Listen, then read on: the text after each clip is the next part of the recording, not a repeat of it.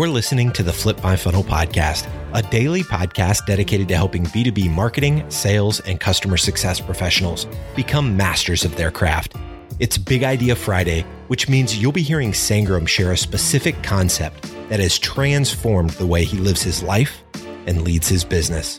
Like Sangram always says, without a community, you are simply a commodity. Here we go.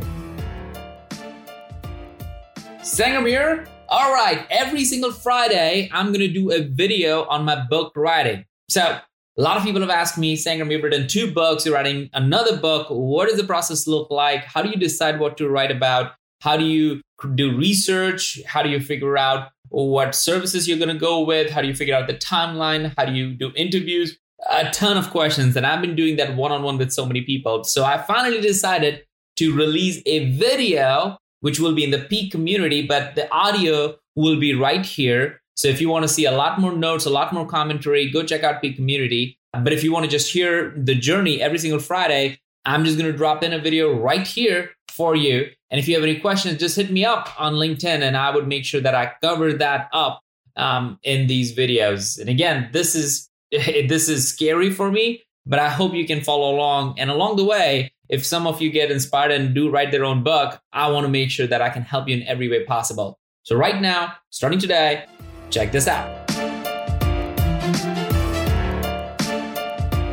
Sangram here, documentary for writing a book, take 3. Well, it's the 3rd video, so take 3. So far, the first time we talked about the most important thing that I've learned in the process is to have questions. If you have the questions, not the answer, but the questions, then you can go find out answered. And if you can get these questions answered, there will be certain things that will be revealed to you from the process of your discovery that is going to blow your mind. And that's what happened to me. So this week, I had my first interview. It was with a CMO of a really big company. She has gone through several different organizations and taken companies to public. And I've been asking her these questions. And what I realized is this. She said to me when I asked her specifically, well, who runs the go-to-market strategy? And that is the crux of the book. I want to write about go-to-market. And she said it's the CRO.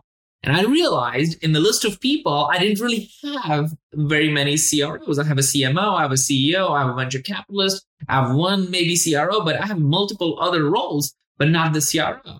So I now have to go back and look at who are the top 3 or 5 CROs that I should talk to in order to make this book rich. You see, that is amazing because now I'm in the discovery phase and already making the advancements towards who should I interview? And the CRO was a key part of it. Without that, without these questions, if I would have just gone and said, I know exactly what I want to write, I would have missed the most important part.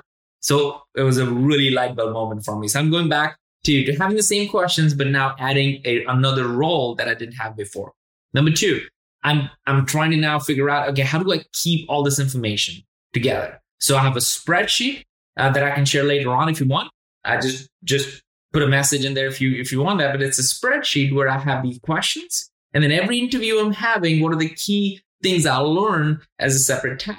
Now I have all these recordings too. So later on I can go back to it, but I want to know, I don't want to miss this. I want to know what are the key 4 or 5 things I'll learn in this. So I know when I'm done like 2 months from now and I'm going back, like who said that thing? I should be able to quickly go back to this document that just gives me this Cliff Note version of who said what. And that's super important. Last time I didn't do it and I had to scramble. Now I know what to do there. So those are 2 things. Next week, I'll be done with probably 4 interviews. So I'm going to have a lot more to talk about what I've learned in this process and where I'm going with the format of the book. So next week, look out for that. Thank you. You've been listening to the Flip My Funnel podcast. To make sure that you never miss an episode, subscribe to the show in your favorite podcast player. If you have an iPhone, we'd love for you to open the Apple Podcasts app and leave a review. Thank you so much for listening. Until next time.